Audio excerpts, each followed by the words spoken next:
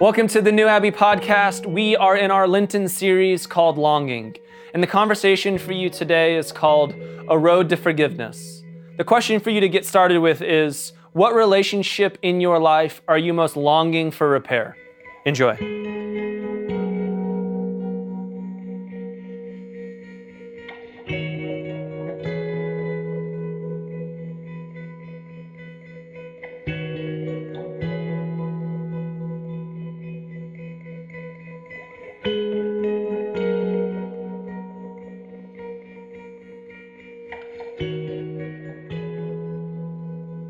This is the second Sunday of Lent, and what we're thinking about in Lent is this idea of longing or desire, that we all have longings or that we all have desires within us. Richard Rohr says this: you are the desiring of God. God desires through you and longs for life and love through you and in you. And what we believe about that is what we all desire in some way is relationship or union. We long for deep union in our lives. We long for deep union with God.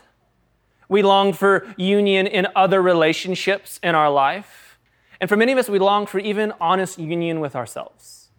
And so if we're going to think about that, we don't want to just think about it ideologically, we want to think about it practically. And how we're going to think about it practically is that if we truly want union, then we need to practice vulnerability and repair, which is another way of saying that we need forgiveness, that we need to have forgiveness with ourselves.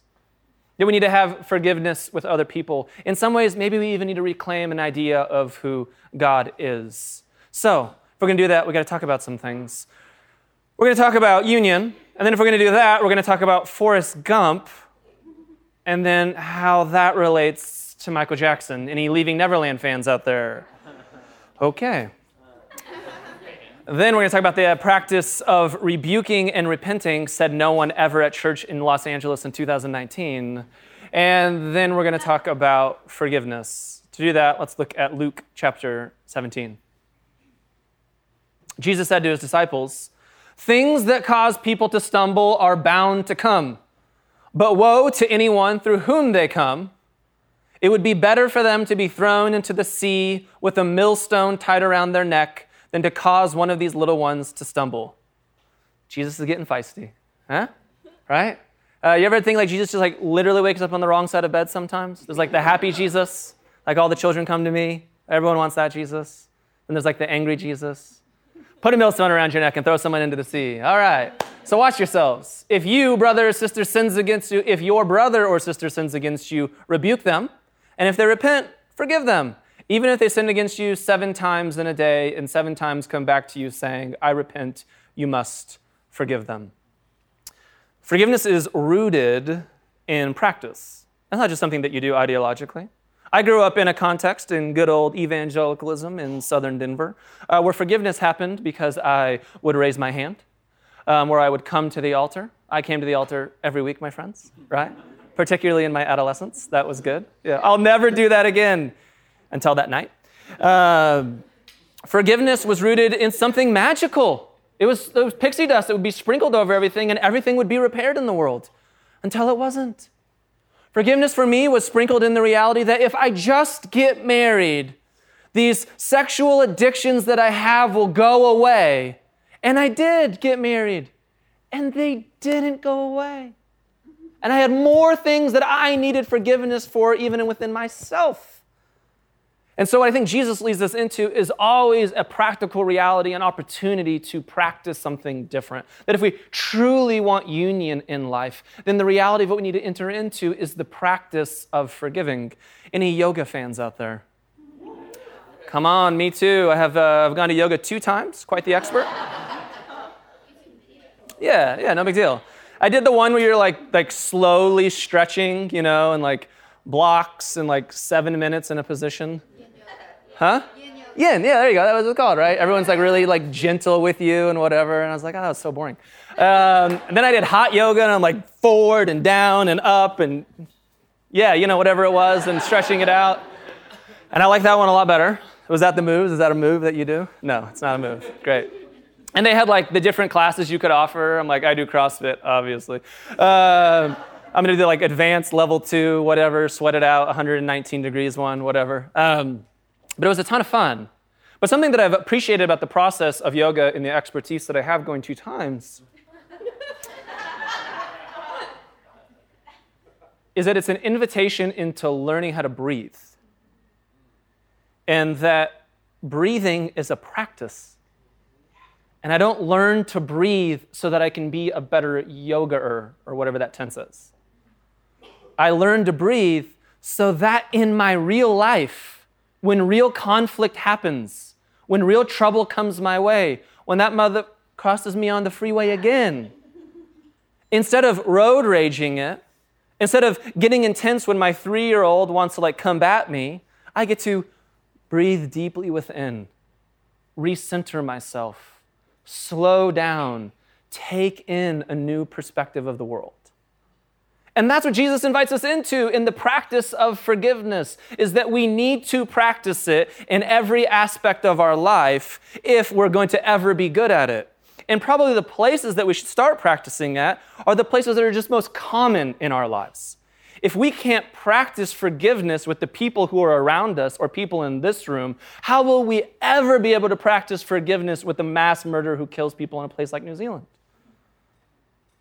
That road to forgiveness is extremely difficult. And so, in the passage, what I love about it is that Jesus comes up with this idea that basically just says, sin's going to happen. Things are going to happen among you. What I love about Jesus is not an idealist. Jesus is a practitioner. Jesus is not a theologian. Jesus is somebody who's incredibly practical. So what Jesus does is he invites us into a reality where we have to get engaged with something. Jesus knew this reality that perfection is not helpful.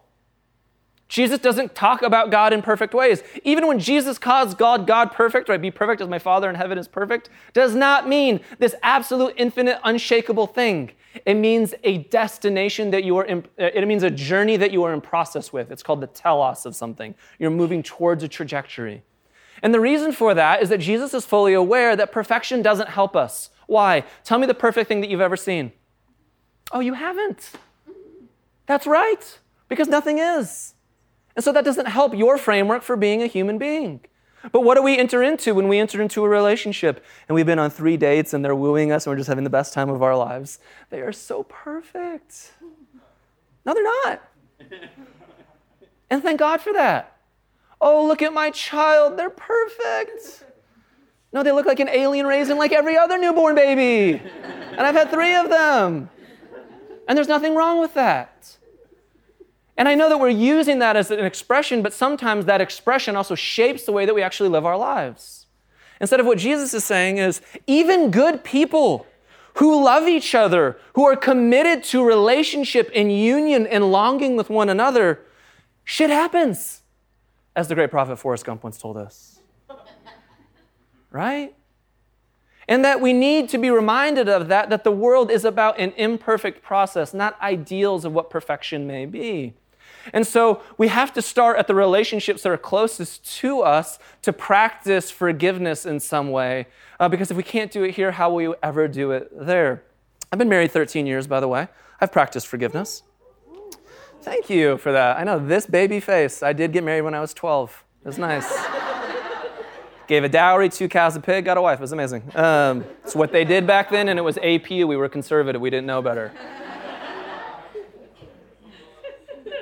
It's not that far from the truth. And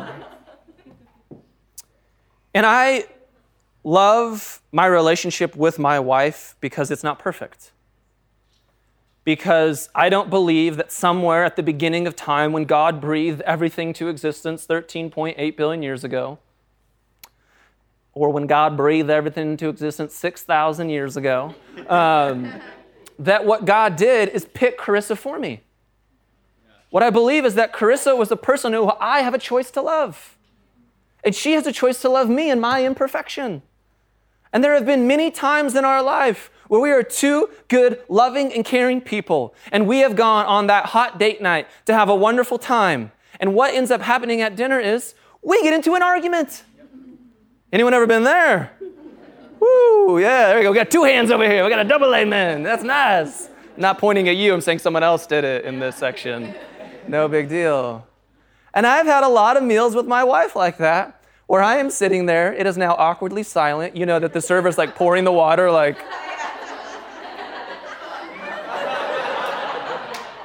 everything good?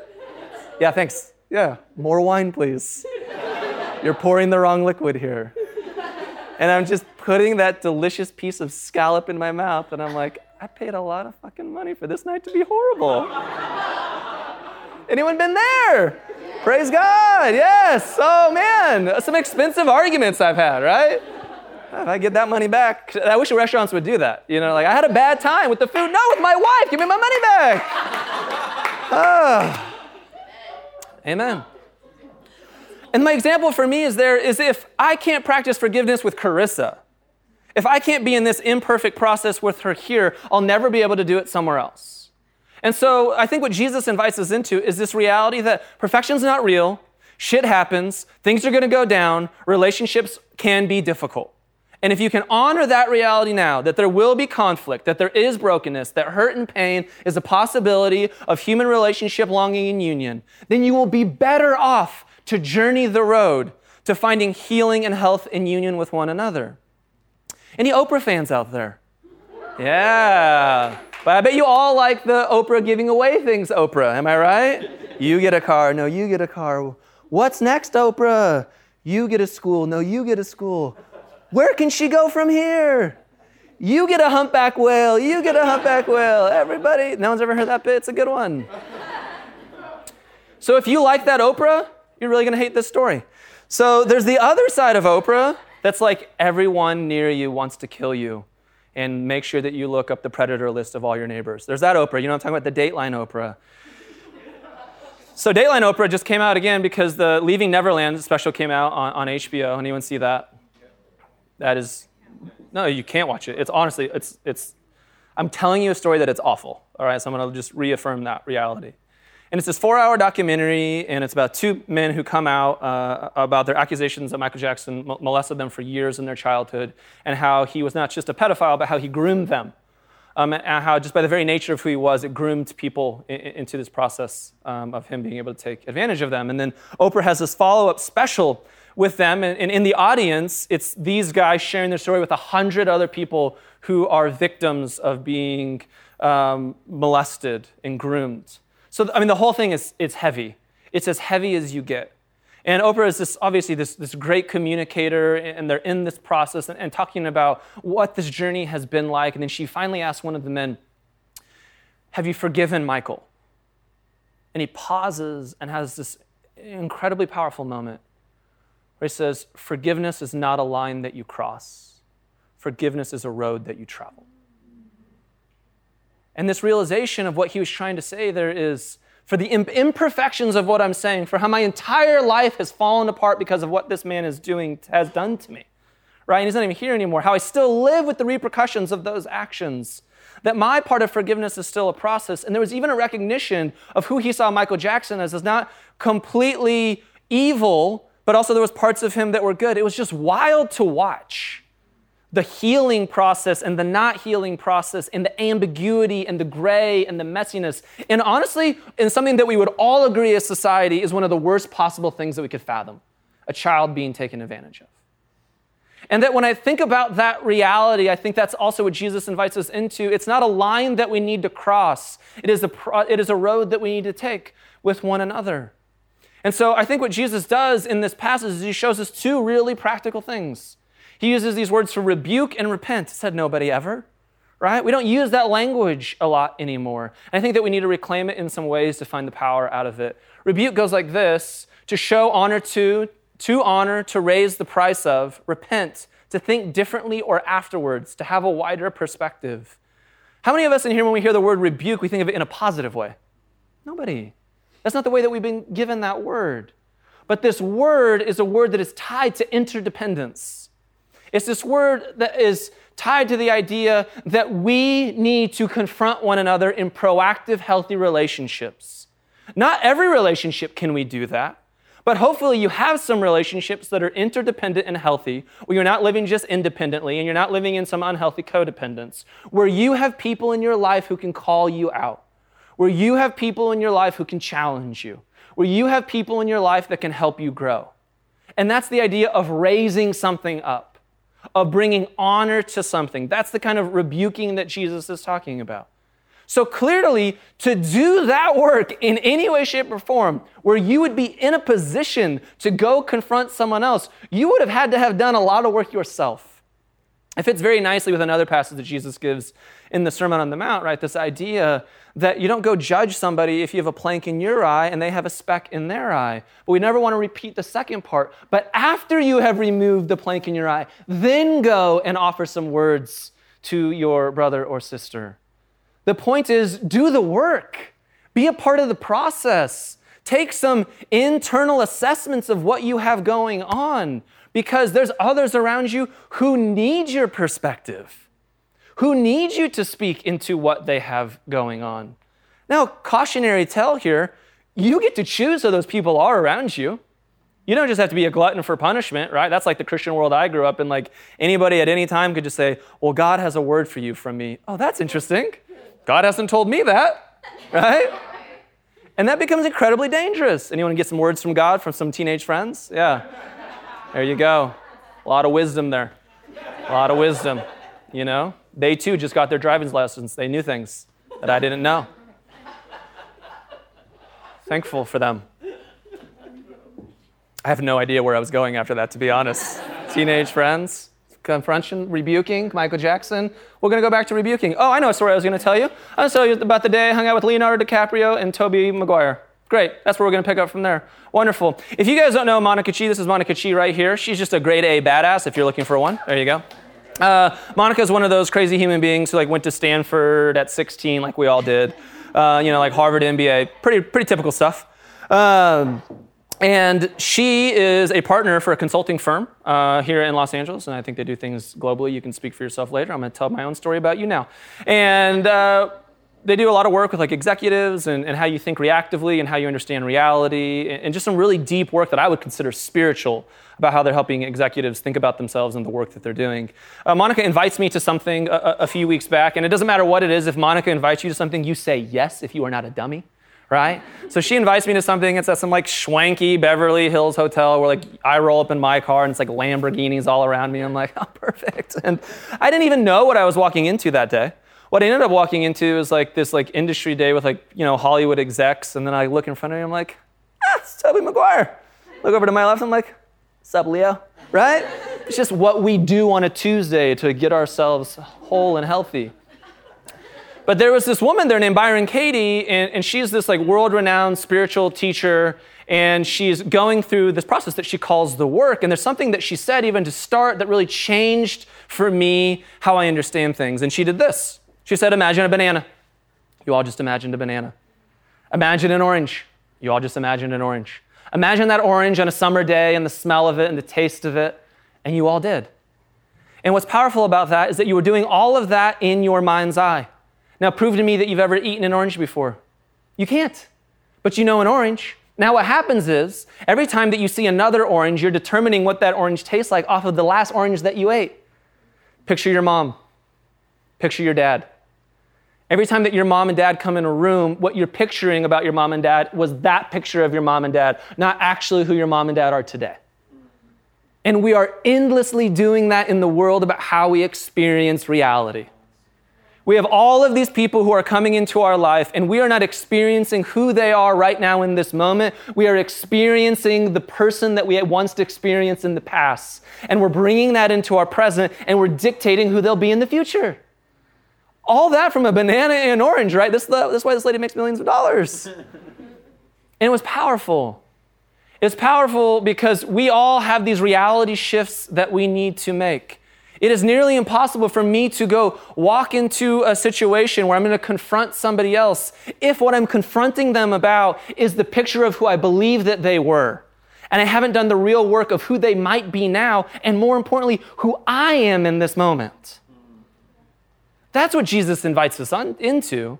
If you're ever going to confront, it means that you have a great grasp of reality in yourself.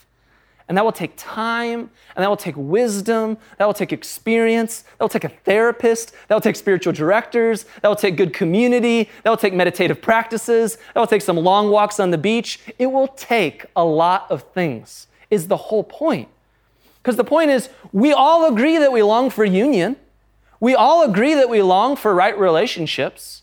And we can all agree that none of those relationships are perfect. So if we can agree upon that, then can we also agree of doing some internal work that will help reshape our reality, first of ourselves, and then potentially of other people around us, so that we don't continue to carry hurt, pain, and baggage into the other relationships that we have because of something that happened in the past. Now, let me say this. Some of those things that happened in the past are real. They did happen. They are incredibly painful. And the process of confronting and forgiving may never happen with that perpetrator.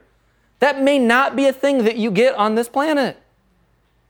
But that doesn't mean you won't get the opportunity to do some work within yourself and to re-understand your process in forgiveness. Desmond Tutu has this amazing quote that goes like this. Can you go to the first one? It takes a strong person to say they're sorry and an even stronger person to forgive. When you forgive, you in no way change the past, but you sure do change the future. Mistakes are always forgivable. If one has the courage to admit them, there is no love without forgiveness, and there is no forgiveness without love. I mean, these are the words of a man who endured South Africa apartheid for 40 years. And the reality of him understanding at the deepest level that hurt people, and that there are all kinds of reasons that people have done things, and they are not excusable. We are not here to justify that, but it's an invitation into you may never change them. In fact, it's not your job to. What would it look like to change yourself for the sake of all of the rest of your relationships on planet Earth? That you may have a deeper well of understanding and depth and width to how you see yourself so that you can see others in a fuller way. And imagine how that grace that you're giving to yourself, the grace that you could be potentially having with another relationship, could affect all of the relationships that you have. That your healing is my healing, and my healing is your healing, and our healing is tied to the healing of the world, said the great prophet Brené Brown. And we say that in here all the time because we believe that it's true. So we have to participate in some type of proactive, healthy confrontation if we have a healthy reality for ourselves and the people around us. And then we enter into this idea of repentance. And repentance is simply just gaining a wider perspective.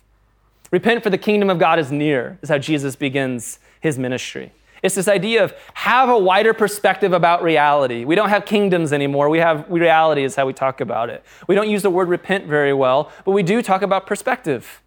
And Jesus is inviting us into greater perspective, and this is where we take ownership for our lives. And so much of the ownership that we need to find healing everywhere else begins with forgiving and healing and giving grace to ourselves with where we're at. And that's not easy. I don't say that in some trite way. I don't think that happens overnight because you raised a hand or because any magical pixie dust was sprinkled over you. I think that the process and the art of forgiving yourself is something that you practice just like yoga. Every day you begin new breathing techniques of breathing in grace and breathing out grace, breathing in love and breathing out love, breathing in forgiveness and breathing out forgiveness. And it's in the slow process of learning to breathe again that you begin to change how you relate to the rest of the world with full awareness that you can't change the rest of the world or how other people relate to you. And anytime we give a conversation like this, particularly at a place like New Abbey, of course we're having this conversation in the confines of boundaries. We're not just saying, oh, just go forgive and, go back to that person and let them punch you in the face again. No.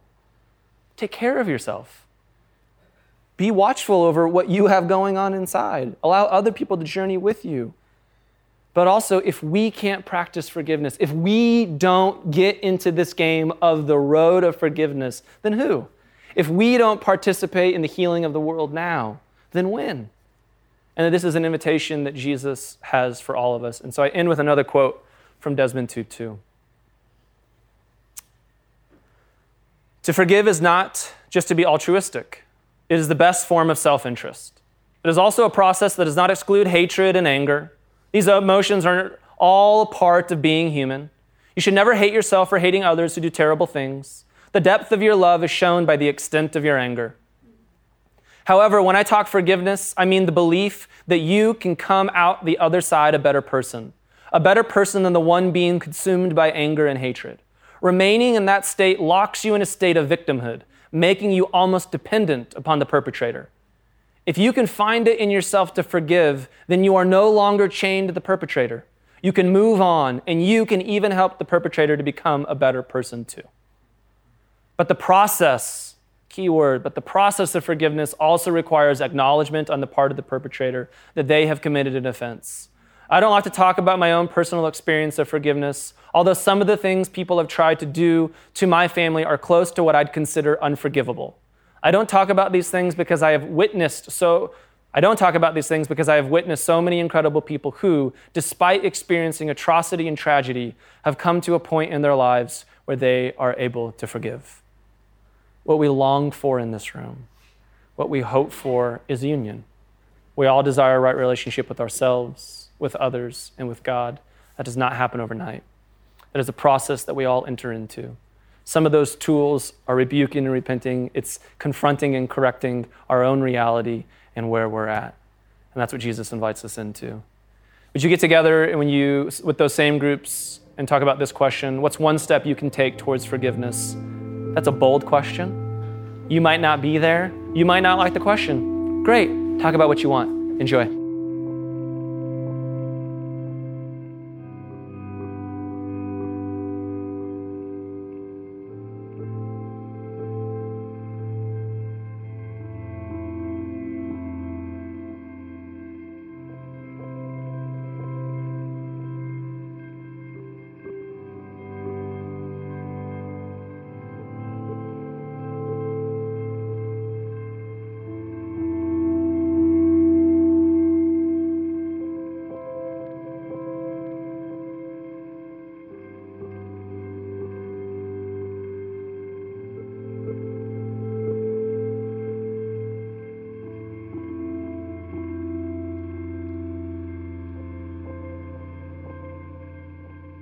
Thanks for listening to the New Abbey podcast. For more information, visit us on the web at www.newabbey.org.